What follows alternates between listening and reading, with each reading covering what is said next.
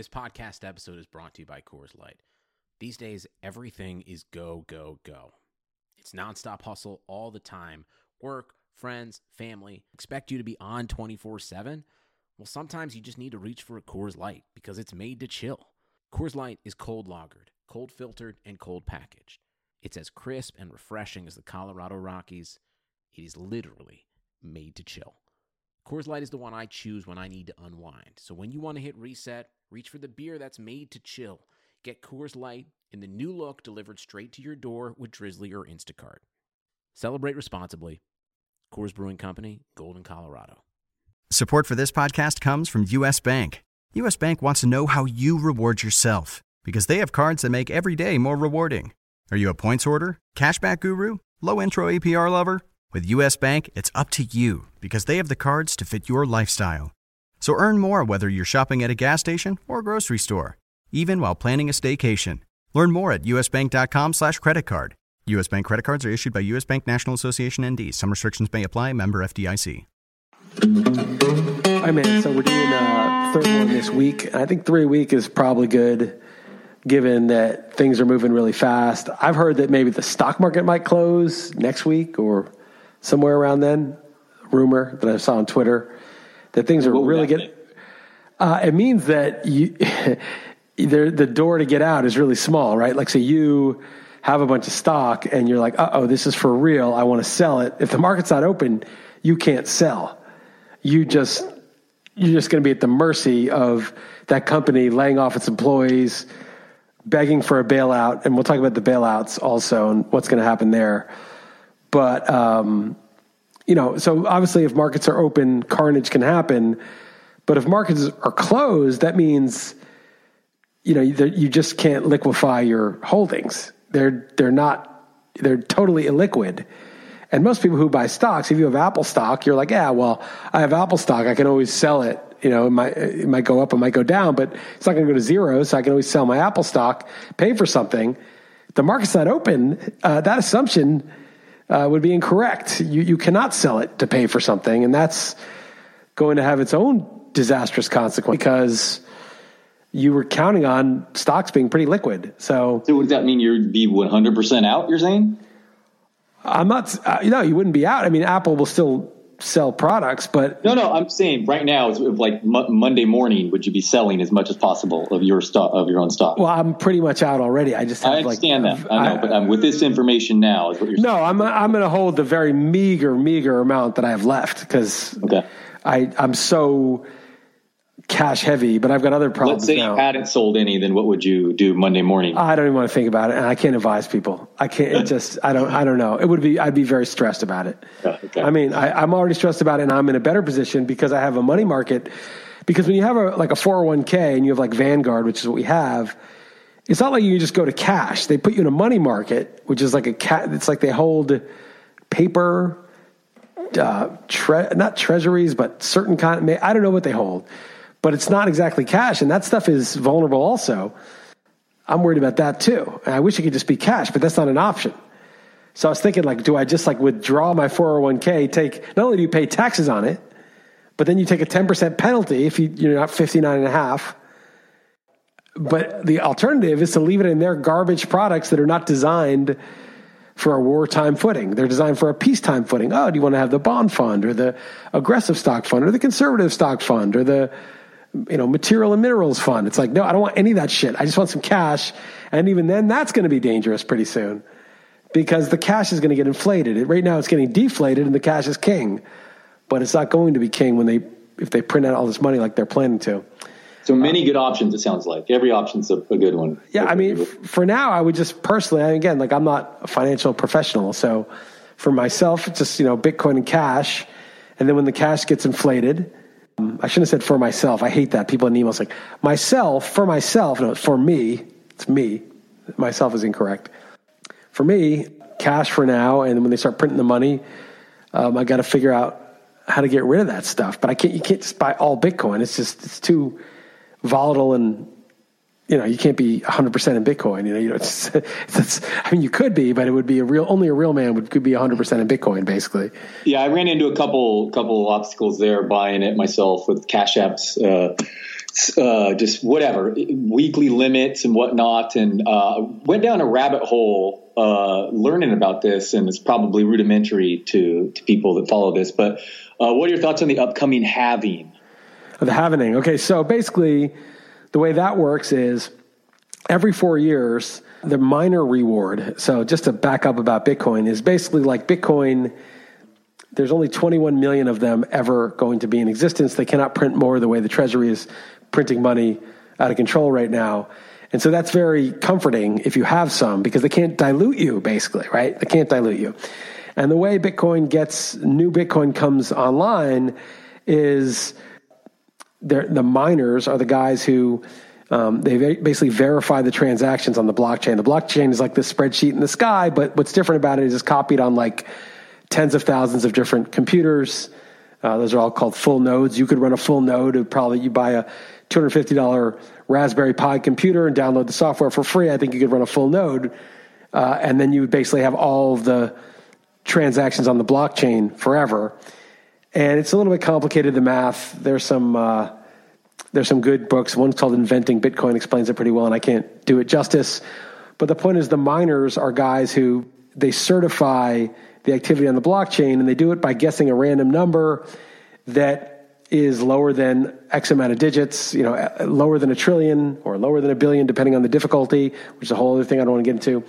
And they just need a lot of processing power because they're basically just brute force guessing 1 million guesses a second with their, with their very powerful computers or very powerful mining computers.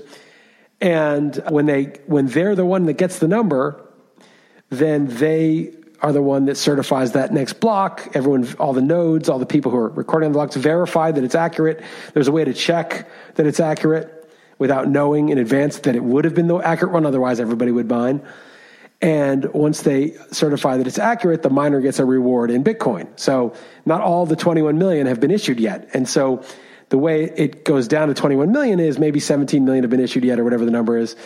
And every 4 years, the reward, that's how new Bitcoin comes online, is rewarding the miners for certifying the block. And every 4 years, the amount that get rewarded gets cut in half. So I believe it was like 12 or 12 and a half or something Bitcoin, in 2016. And now it'll be 6.25 or whatever the number is. I'm not totally up on the exact numbers.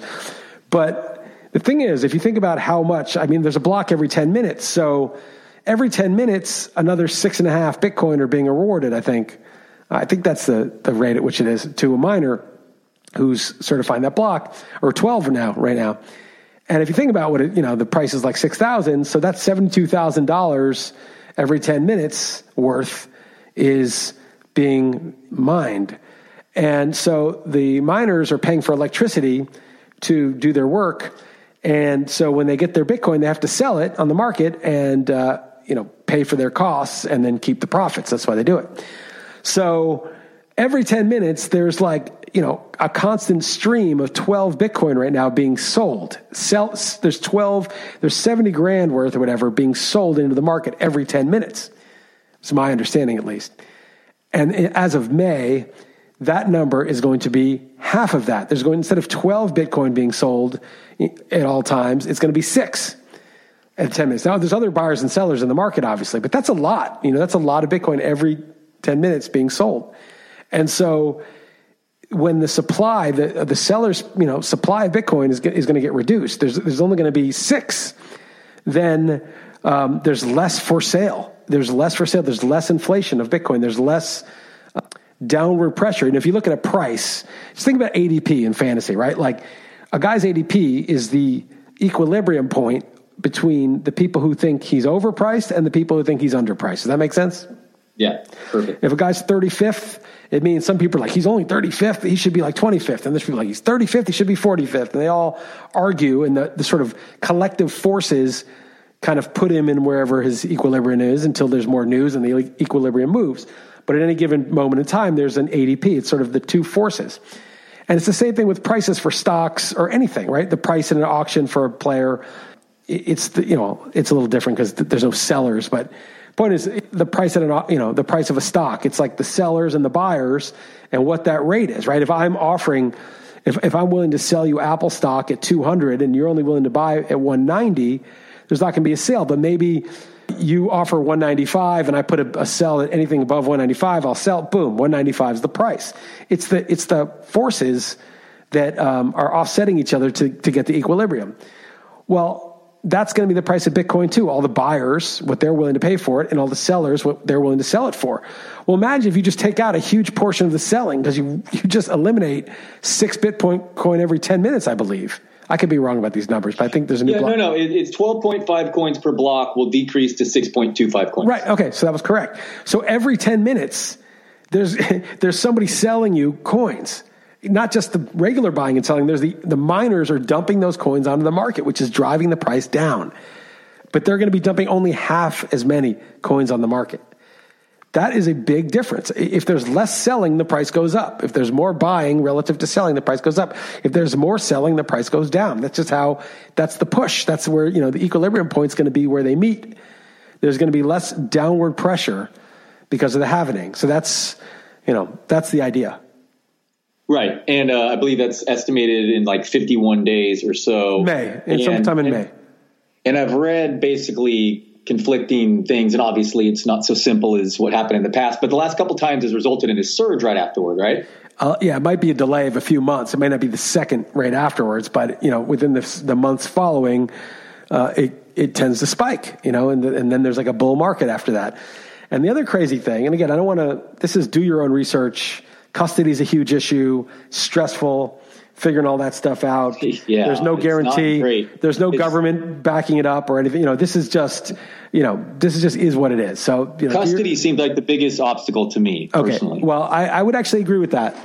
And we can get into that a little bit. I don't want to make this whole thing about Bitcoin, but anyway, so do your own research. But not only is the halvening coming, but everyone I've followed on, Bitcoin Twitter or whatever has been saying what's going to happen and what happens with every government that goes off gold and starts printing money is they print themselves into inflation throughout history. You go through every Roman times, every time the government or the king has the power to just buy fiat, they call it fiat currency, just issue currency because he says so.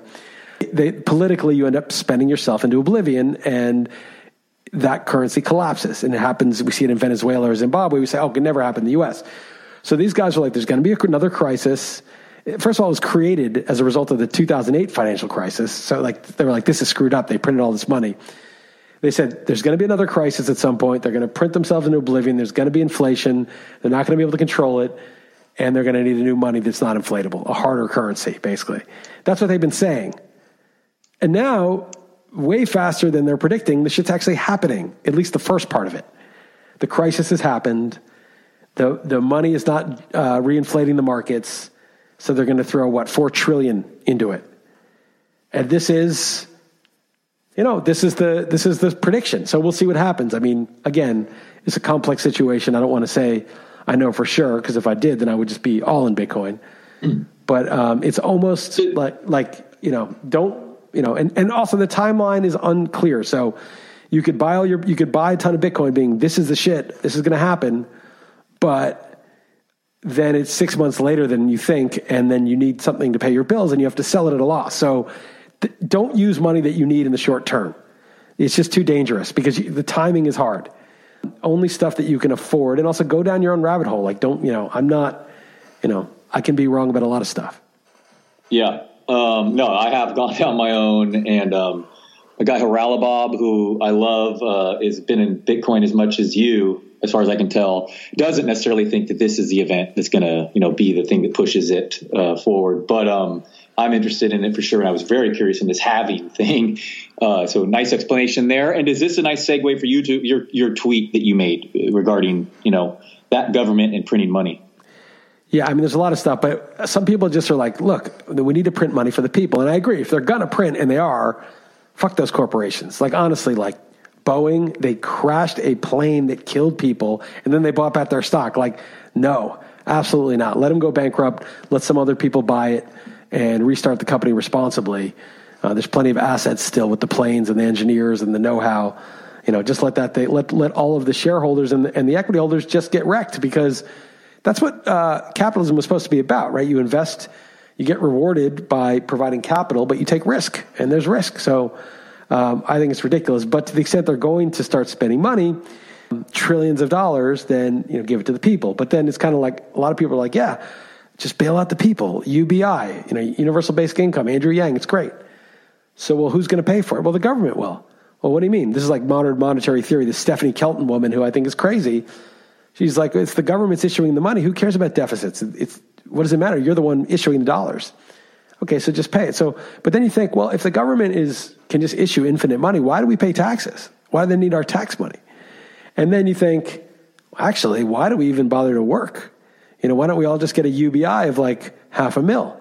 We're all good. Why, we don't need any work, taxes. It's all ridiculous. Yeah, I'm just going to stay home and I'm just going to relax. I'm going to order in some food, call up, order in a pizza with my printed money. So I make the call.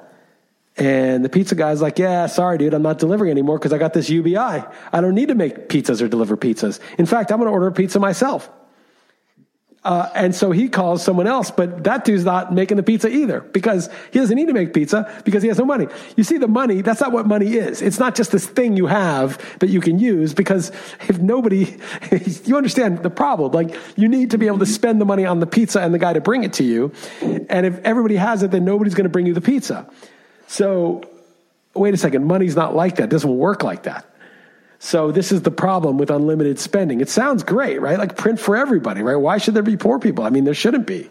Everybody should be fine. But then, okay, like that's the thing. If you're not providing a service or a good, then there are no services or goods. I mean, maybe we'll get to the point where we could like solar-powered robots farm everything, build everything, bake everything, deliver everything. Maybe we'll get to a point like that where it's like a perpetual motion machine and maybe that, time will be there. But until that happens, like without money, which is sort of a language, which the money's the language that says, here's something I value. I value pizza brought to my house. So your money communicates the language to that person, the money that you earned. And someone said, well, here's something I value, your podcast or your running back rankings or whatever whatever you're doing that people purportedly value. I value this, so I'll, pay Yahoo or RotoWire or whatever, and then you get a salary, and then you have money, and then you value the pizza, and then you order. It's a language. It's like saying, hey, I value this, so if you do this, I'll give you this.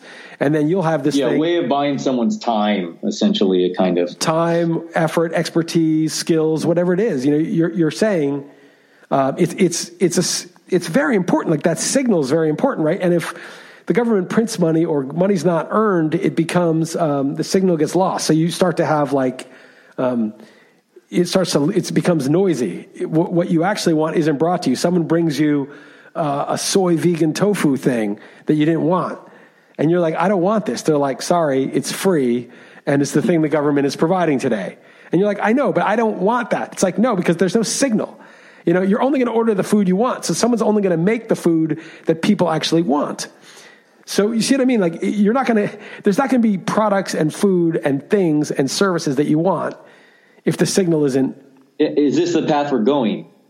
Well, that's what happens, right? Like is if you're just getting money just regardless of what you're doing, yeah, you start to go down a path where there's no sort of market generating actual good information to help organize human affairs. It's just sort of the centralized planning thing, where the government says, well, we think we need this. We think we need that. And the government is less intelligent than tens of millions of individuals making their preferences known through their expenditures. There's like so much intelligence with individuals, just doing whatever they want to do, collectively, creating the information, sending the information to the various places that take that information and turn it into products and services that people actually want. So, there's also things like monopolies interrupt that too. It's like you have no choice, so you can't really, there's other, you can go deeper down that. But so anyway, you can't just print money is the point. Like you could maybe print in an emergency if you were to somehow undo that, but they already did that in 2008. And I just don't see how they're going to fix it. And I've put in my Twitter feed some good threads of how the debt is so huge now, and the debt they're going to incur is so huge that they cannot reinflate this bubble. The amount they've borrowed from the future is more than the amount that they could ever pay back at this point. So it gets to the point where it's like the bubble can't reinflate. It's just printing paper and putting it in people's hands. And eventually the prices of everything just go up. The paper doesn't change that. The amount of paper in everyone's hands doesn't change, Yeah, it's a horrific looking future. I mean, it's which rabbit hole do you want to go down this hour? The depressing financial one or the health one? Well, let's skip the health one because I think there's a lot of health stuff out there, and I don't want to speculate anymore. I feel like our old podcast, if you want to listen to the last couple, we talk about it, what you can do, vitamins, that kind of stuff. I don't even know. For me, low cost interventions like vitamin C that have no serious side effects are good. I would try vitamin D3 and vitamin C, but I don't want to get into that whole thing because we did that. We covered that. I more wanted to cover sort of, what's next and how the economy's looking, and then maybe a little bit of League of Leagues, and then also Jeff and my all-time baseball draft. We'll probably do an NFL one. You and I can help me strategize about that one for this week on the XM show. Yeah, okay, fair enough. And I apologize for saying lockdown last week. I meant shelter in place, apparently. But that's fair. Yeah, that's enough of the. I mean, let's move on for sure. That's good with me, and especially since I have to bring up.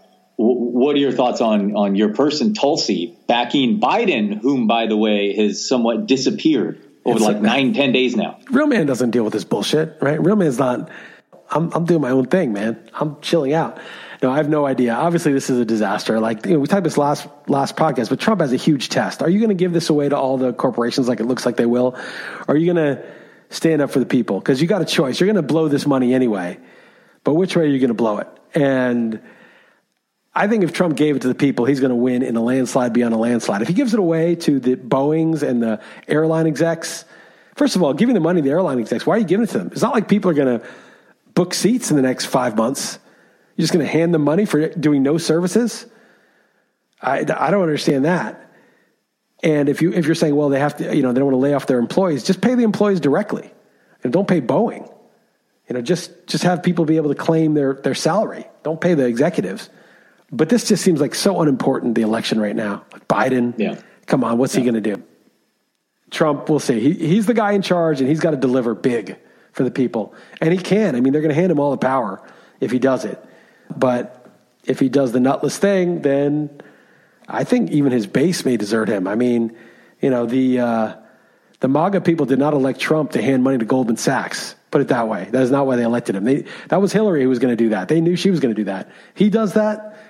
I don't think people are going to stick with him. I mean, some will. Some will just stupidly do it, but I don't think so. So, and I hope he's not that dumb.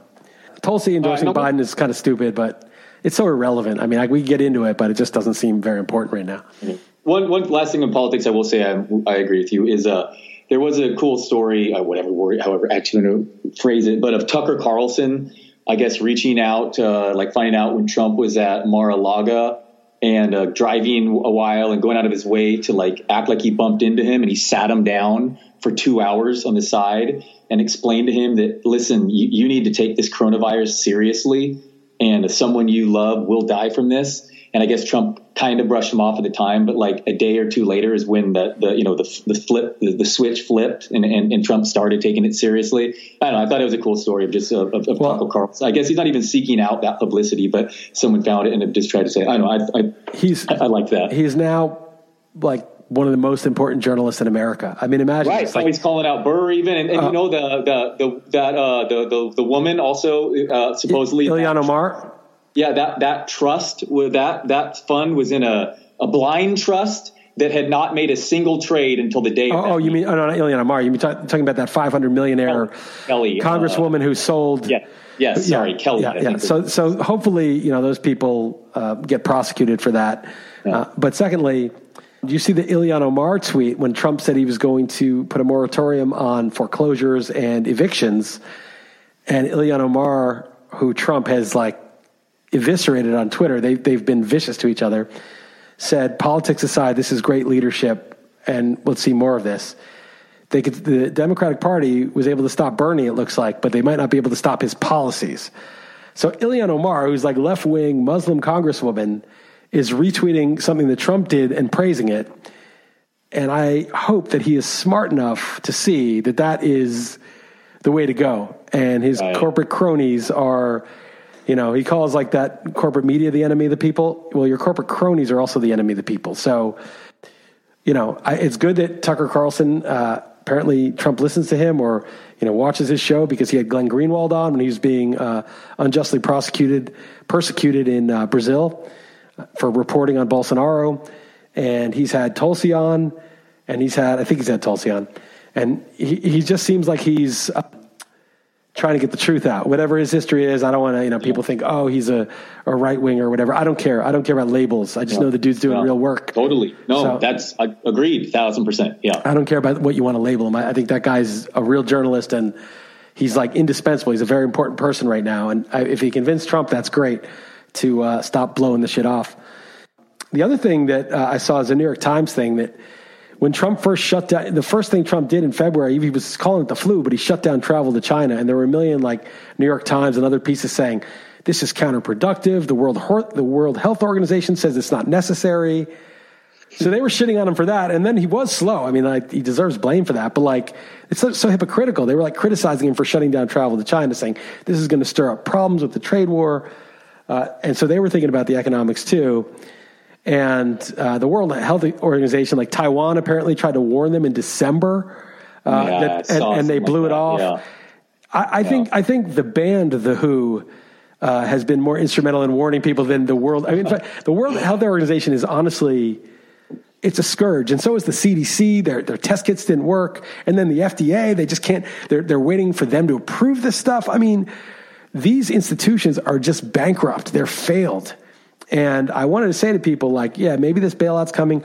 Hopefully, most of it will be for people and not corporations. I'm not that confident about it, but I'm still hoping that they do the right thing.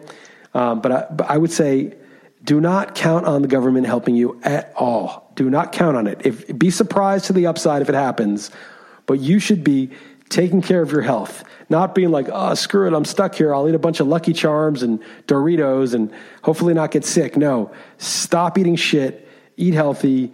Even if, you know, you can only do 5 push-ups, do 5 push-ups. I mean, just take care of your health. Take care of yourself. Try to take care of your finances as best as you can.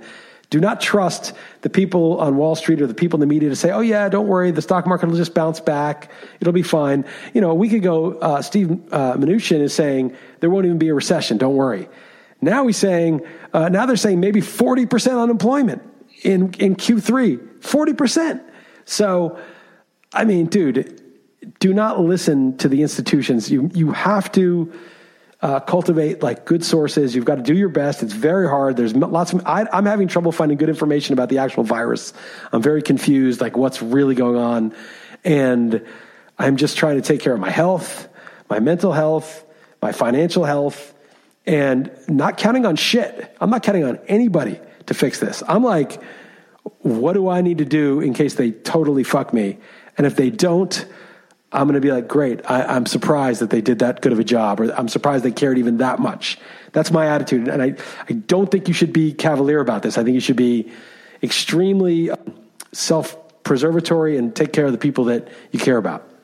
There's a popular Reddit thread of a RN talking about how he firsthand witnessed a male, otherwise fairly healthy, but a little overweight in his 40s, and he saw some of the ramifications of the virus, and he's like really changed his diet. So yeah, eat healthy and exercise and all that stuff. But you know, also I thought of you this week that news was the super volcano has been bubbling extra. Reading more into it, it doesn't suggest that it's any more likely to erupt, but that would be great timing. The world, yeah, pretty much.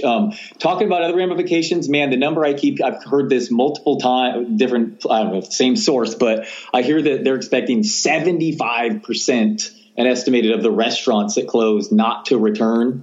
I mean, that is just, I mean, that's here's the pretty problem. Devastating if that 75% of the restaurants don't return. I mean, it's not just, that's huge. First of all, they operate on low margins in even good times. Yes. Second of all, a lot of these businesses, and knock on wood, nobody's exempt, but RotoWire, we don't have, we don't borrow a lot of money. We didn't do this, but a lot of businesses levered up because money was cheap. You're borrowing at a few percent. It's cheap. And they did it because their competitors are doing it, and you need more cash to compete. And so you have all these levered up businesses where the money's artificially cheap. When that money goes down, when you start running out of money, your customers or the stock price crashes, most of these are just irreparable. I mean, and these are small businesses. It's the big ones with lobbyists that are, begging for a bailout. These small businesses that are, basically the backbone of the country a lot of those are levered up also. So, I mean, I don't know what's going to recover. We're going to be in a different place. People are going to be, I don't know about colleges and fancy private schools. First of all, no one is going to have as much money. Second of all, people are going to realize homeschooling works. There's going to be a whole different. Well, tell that to the Y. Yeah. Well, no, you need kid storage. Maybe you need a nanny for a couple hours a day, but you're paying God knows how much for your private school. I mean, it may there may be a big permanent drop off. There's going to be new habits formed for sure. And so, some people are going to lose weight because they're going to eat their own meals and not be eating the seed oils that are in restaurants. I mean, some people are going to be like, oh, I learned to cook. I'll eat at home more. I mean, there's a lot of things that are going to change. Yeah. This is just every day. You're like, holy shit. First, like, oh yeah, baseball. Yeah, there's a 25% chance that it's delayed. Oh wait, who knows if we'll have a season? Then it's like the stock market. Is that going to close? I mean, there's all sorts of shit.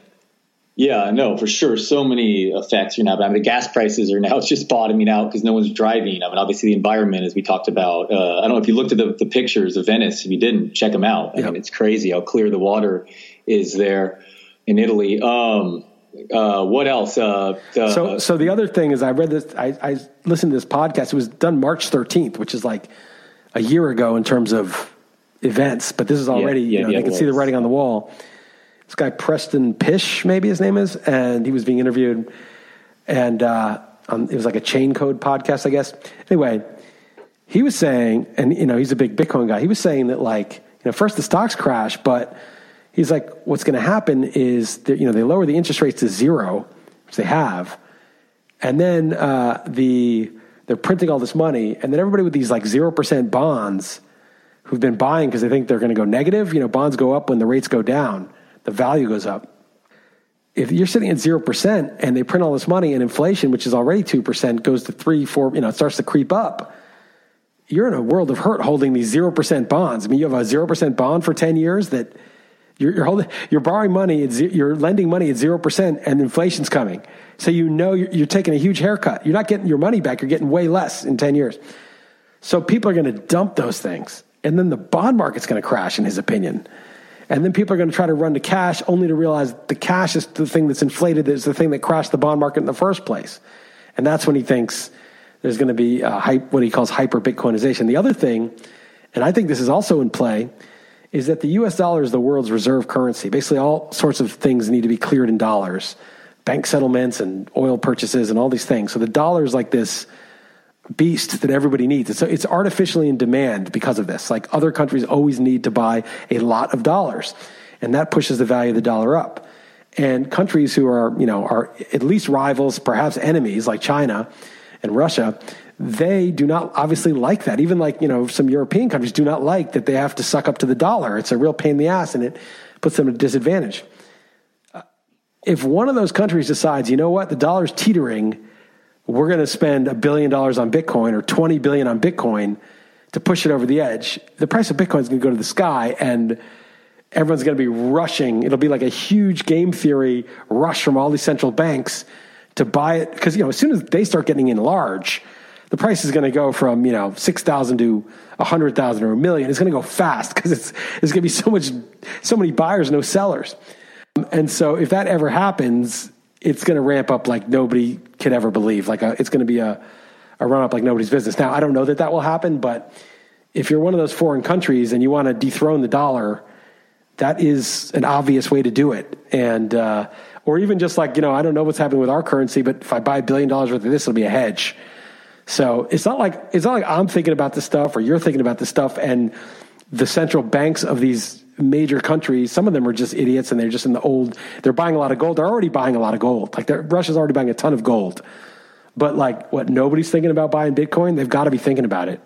And as soon as that happens, you don't want to be the last in. You want to be the first in, right? Because the first in, everybody else rushing in drives up the value of your holding. If you're the last in, you can't even get in. It's $10 million of Bitcoin. How many can you buy?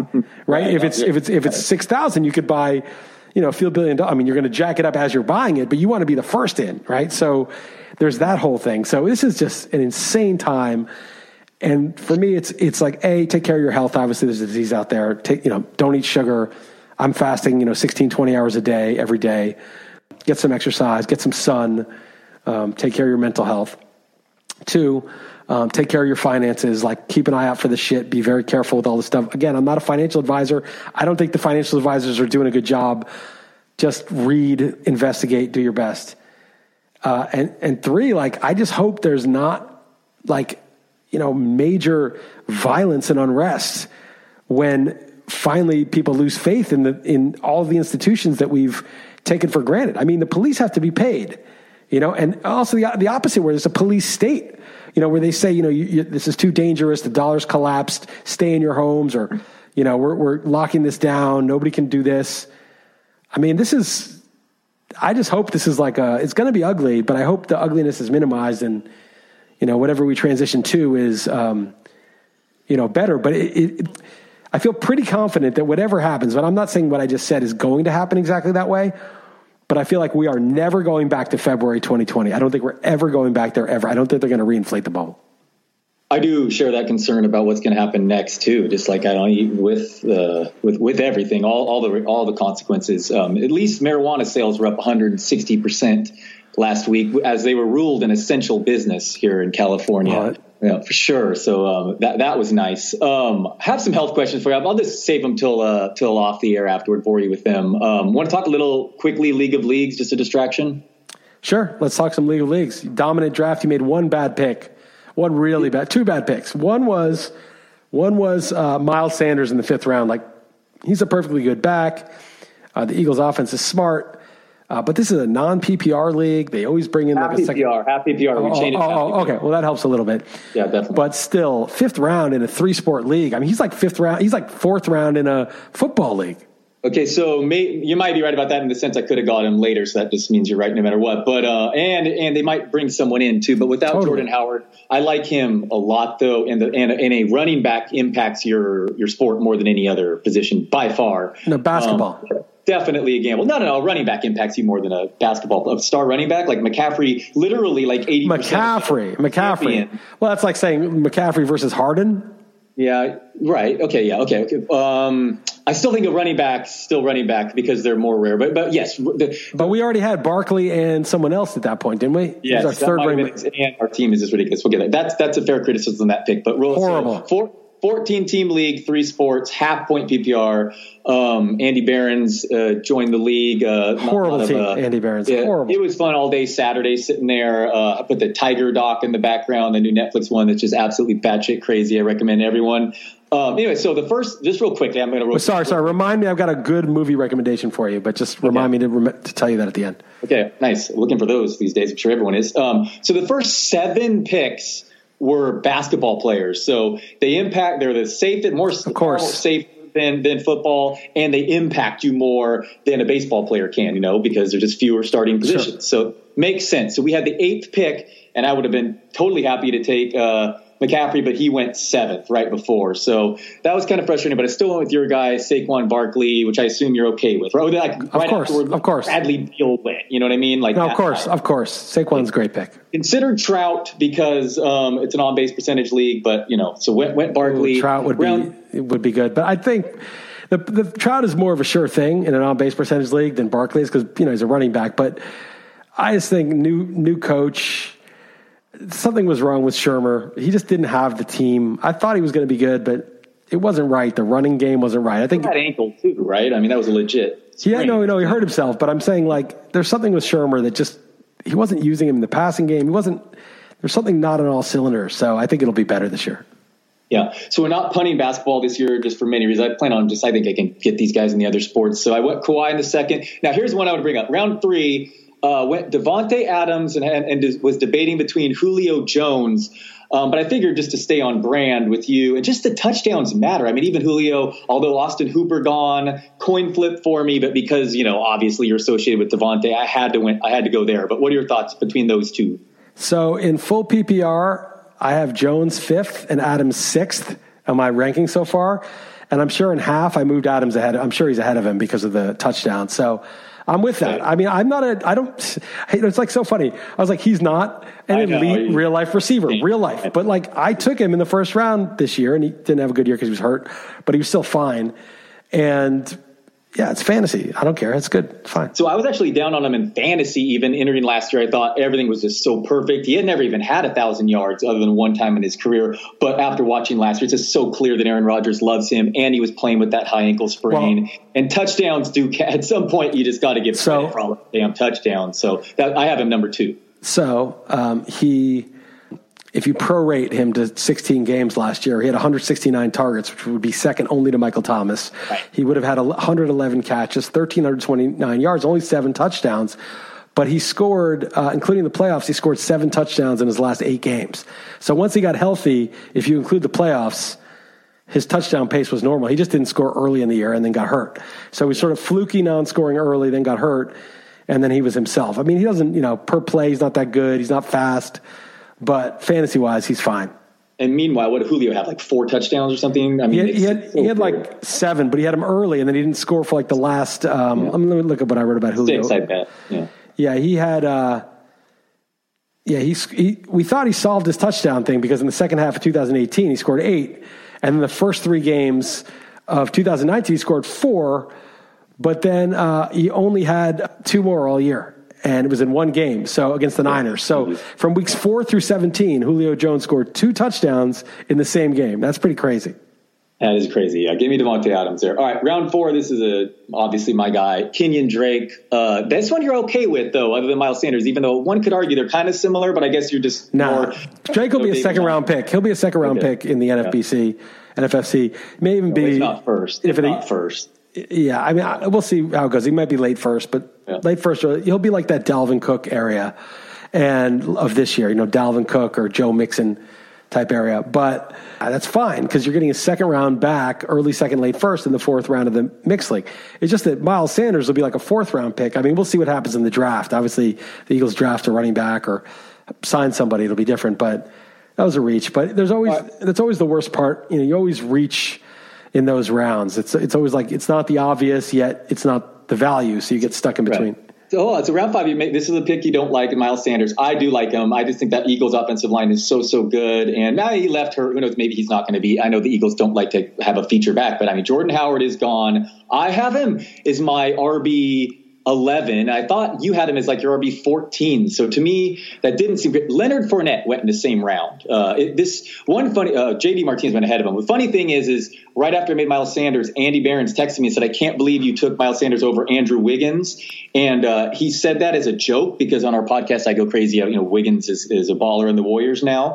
And not kidding, Adam Rank and James Coe took on Andrew Wiggins, the next pick, like that, which seemed incredibly high, by the way. But that was just funny. Before Behrens texted me that, then they come up of all the sports, they actually took Wiggins next. But Fournette versus Miles Sanders. I have Fournette ahead of him. I have Fournette ahead of him. But comfortably? No. Like, I have Fournette. It's only volume that he's ahead of him. I mean, he's 13 and Sanders is 14 in half PPR. So I don't know how crazy of a pick what that was then is what I'm saying, is that's Fournette win. Sometimes you got to go another sport. Sometimes you got to change the. All right, so move forward, Bob. I will skip some. Mark Andrews in round 11 just because. That was good, yeah. I mean, we have such a sick football team, but this is my number 1 tight end. Now, you could argue top 3, whatever, but Kittle. But without Hurst, he gets a definite. And he was playing hurt too. Like he's my number 1 tight end. Mitchell Robinson, you had to ask me who that was, which I liked it. And the fact he plays for your favorite team. I know, but I'm so out of basketball. And I know. I probably went too high with Sano, but he's my guy. And then, I know. God, such a reach. McLaurin, though. I mean, Scary Terry. I love Scary Terry. And then Grandal is like I think the bat projection is the best on base of all catchers. So I thought that was pretty good to get him such a team. So you hated Lorenzo Cain, and I just implored you. It was difficult to compare these drafts because you're so NFBC based, which I agree with you. But was I not able to fill out with the pitchers that you were concerned I was waiting for? Well, you took Cain over David Price. I would have loved to get David Price.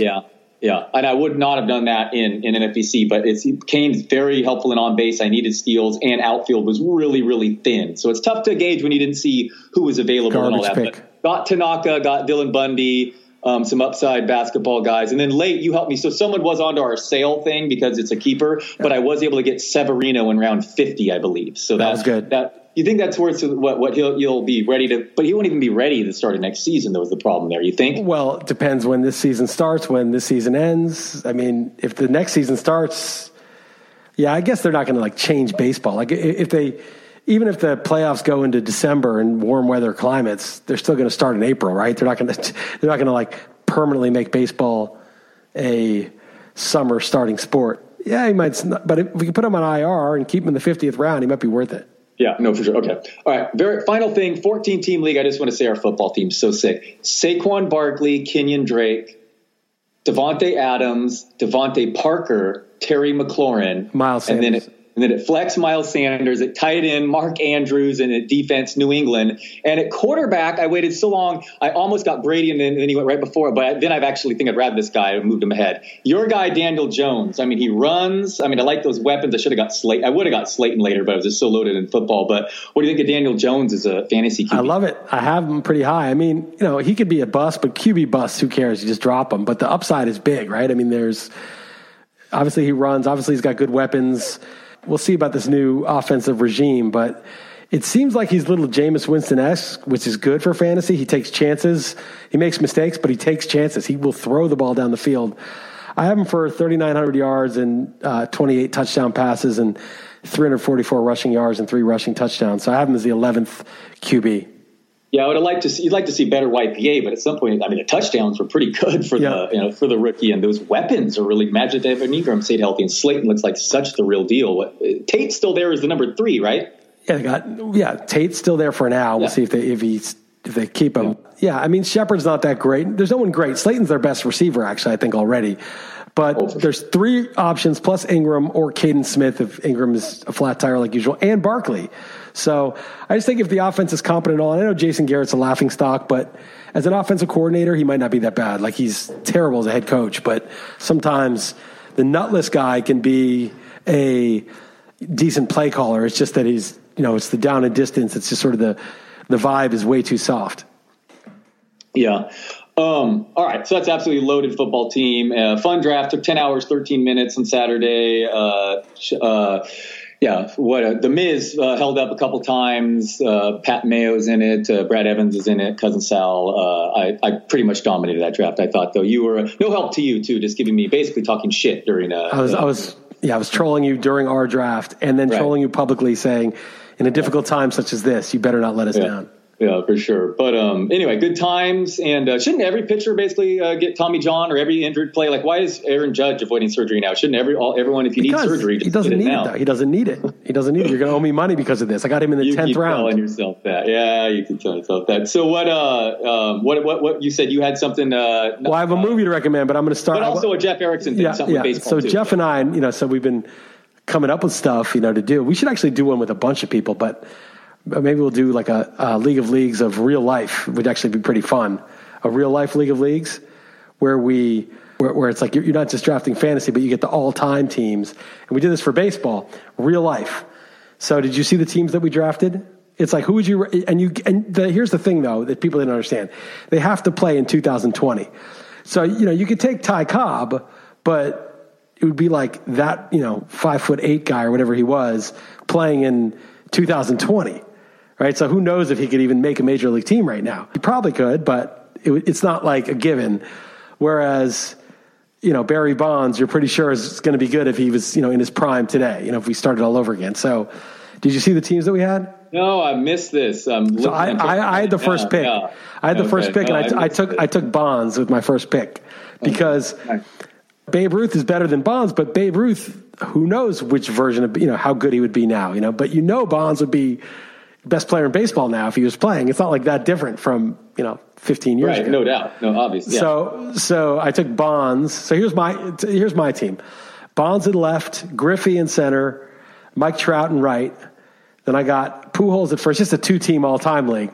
Pujols at first, Joe Morgan at second, Cal Ripken at short. I should have taken Lindor. I just wasn't thinking of it. But Ripken at short, Adrian Beltre at third, My catcher is Johnny Bench. My DH is Babe Ruth. My pitchers are Randy Johnson, Pedro Martinez, Max Scherzer, Clayton Kershaw, and Justin Verlander. And my relievers are Rivera and John Smoltz.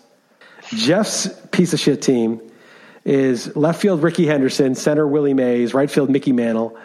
He's got Lou Gehrig at first, Rogers Hornsby at second, Alex Rodriguez at short, Mike Schmidt at third, Piazza at catcher, Ted Williams is his DH. His relievers are Gossage and Eckersley, and his starters are Clemens, Maddox, Koufax, Seaver, and Steve Carlton. Who wins? Oh man, I need to visually look at that. I'm searching for it now. It's in my timeline. Oh, I see it there. I see. Okay, you did it on. All right. Okay. Wow. Well, I mean, I'm partial to Barry Bonds. You know that guy was 43 years old playing. I mean, do you know what his WRC plus was? And he was 43 years old, Liz. What was it? 157. I mean, I think better than 57% of that is just wow. He's what a monster. Anyway, so I'm going to be partial to that one. Yeah. And Trout and him. And Griffey's like my crap outfielder, who won 10 Gold Gloves in center. So it's like, and Bonds was a Gold Glove left fielder. I've got 3 Gold Glovers playing the outfield. You got Smoltz and Rivera coming out. Yeah, that's pretty legit. I can use Smoltz. I like DH. Yeah, Babe Ruth. Johnny Bench is way better defensively than Mike Piazza. Johnny Bench hit 40-something home runs a couple of times. In a pitcher's era, not in this 1990s steroid inflated era. And then look at my pitching staff: peak Randy Johnson, Kershaw. I mean, come on. Those guys are just... Beltre was so good defensively, too. Yeah, exactly. Pujols was a Gold Glover, too. Yeah, Maddox his stuff probably would still play because he was just so good. But, I like your staff. Oh, God, Pedro, the numbers he put up. What he was doing in the AL East, too, in that park. Yeah, I like if you had to face Kershaw, Randy Johnson, and Pedro, and then, like, the easy guys were Scherzer and Verlander, who we know can pitch in this era, obviously. And I think that the Nationals Park is second to Coors Field this last decade is the best hitters park. I didn't realize that. Yeah. So it's like right there. So like he's underrated for sure. But I should have taken Lindor over Ripken because, come on, Ripken was a great player for 20 plus years, but I don't know about his range. He didn't make errors, but he didn't have range. Like Lindor is like the best defensive shortstop since maybe Ozzie Smith. And, you get him and he can also hit, and it's 2020. So I should have taken him, but it was my brain was probably thinking moving forward. Sorry, the Rangers was, but it's gone. The Rangers was right. The part that Texas. Jumped out. My bad. That's gone now. So I'd say the Nationals too. But anyway, yes. No, well done, Joe Morgan, who was ironically hated Moneyball when he would be valued much higher by those metrics. Oh, he was like Mr. Moneyball, right? Yeah. He stole bases. He walked. He played defense. He hit for power. He was really good. Yeah. So Anyway, it was a fun exercise. We're going to do it for football. So just to strategize a bit. I think so. If it's just we should do it we should open up and do like a 10-man draft, a 10-team draft. But if it's a 2-team draft, there's no way I'm taking a QB because what are you going to do? Take Steve Young or Montana? I'll just take Pat Mahomes. You're going to take Pat Mahomes? I'll take Aaron Rodgers. I don't care. It's like QB is like you got to take where it's scarce, right? So I got to take Lawrence Taylor. I would say like Dion, Aaron Donald. Aaron Donald. Yeah, up the middle. How many are? How about Ray Lewis? Oh yeah, Ray Lewis would go so early. Yeah, guys like that because I think Lawrence Taylor would be my first pick. But I'm not going to bother with the QB. And then Darrelle Revis, Darrelle Revis. Yeah, and sure. So those guys, and then Justin Tucker, I'll take him before a quarterback. Because again, Namdi during his prime, but he had a very short prime. Yeah, I know he did. Revis had a little bit longer. Revis, I think Revis and Dion would be the gold standard of the guys that you just could not even complete a pass against. No, but game theory for sure, he'd be waiting on QB. Right, and running back. Is a tight end separate himself? So what I would do with the tight end is I would say you can do it any way you want. I hope Jeff doesn't listen to this because it'd be crap, but. I would go Kittle and Gronk as my tight ends and go 2 receivers, 2 tight ends, 1 running back, so that you got those guys blocking. You got Kittle and Gronk blocking and receiving. The 2 best blocker. That'd be unfair. So imagine that actually would be the most unfair real life team would be Gronk and Kittle on the field. You got Gronk and Kittle blocking, and then you got Randy Moss and Jerry Rice going out for passes. And then you got Marshall Faulk as a receiver out of the backfield. And you got Pat Mahomes as your QB behind an all-world offensive line. To me, that's the ideal offense.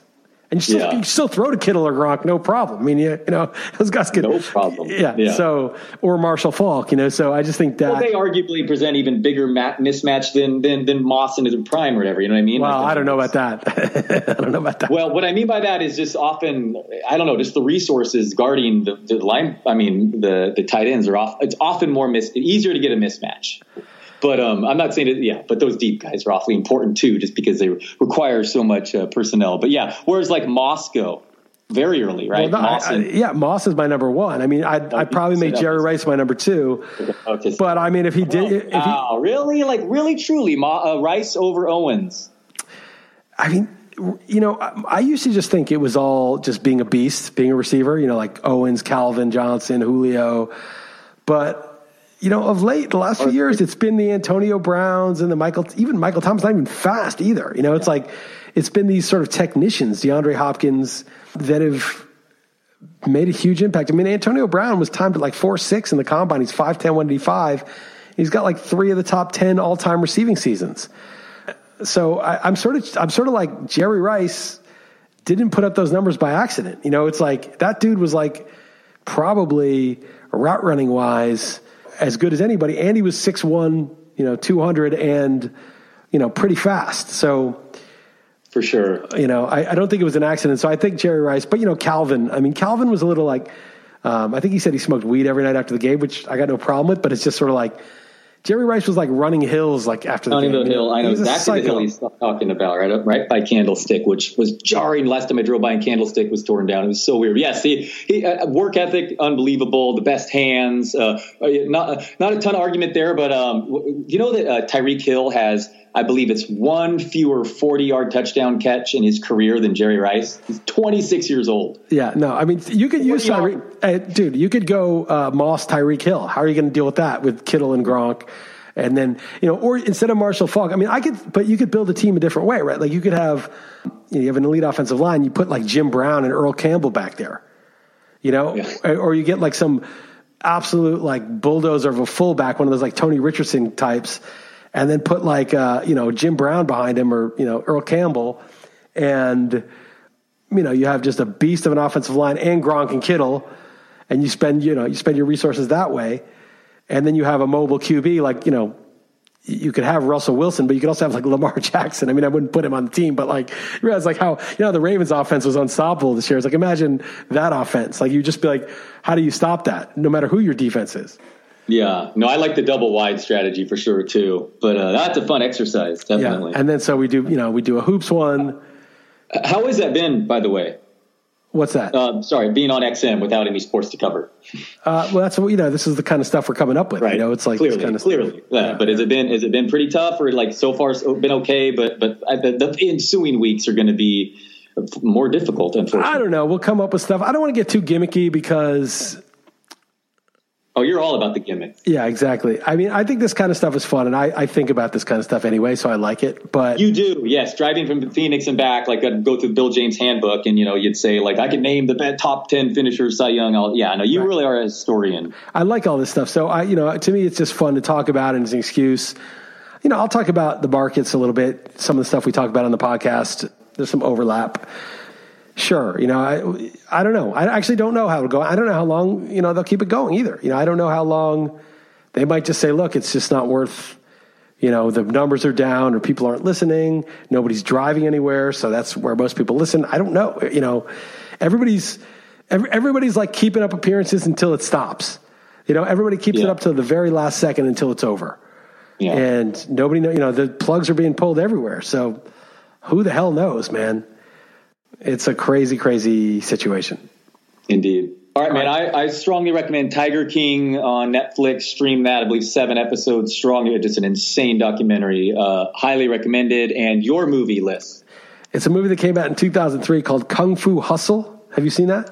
I've heard of it, but hold on. I don't think I saw that one. No. Is that like it's like exaggerated? Yes. It's like exaggerated fighting. Yes. Yeah. Okay, that's really funny. But they did soccer one too. Is that a Shanghai? I wonder if it's the same guys. Okay, sorry. Continue. Anyway, it's called Kung Fu Hustle. It is kind of a comedy. It's kind of a martial arts movie, and it's just deep in a certain way. even though it's a simplistic movie, there's something deep about it actually.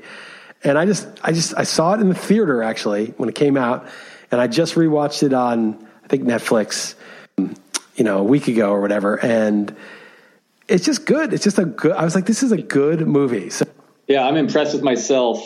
Stephen Chow is his name, director, screenwriter, actor. Kung Fu Hustle 2004 and 2001 Shaolin Soccer, another one that I like. Both those are good. Okay. The call list. All right, man, good stuff. And this is, everyone stay safe out there and stay inside as much as you can. All right, man, take it easy. Hopefully you'll still be around next week and we'll do another pod.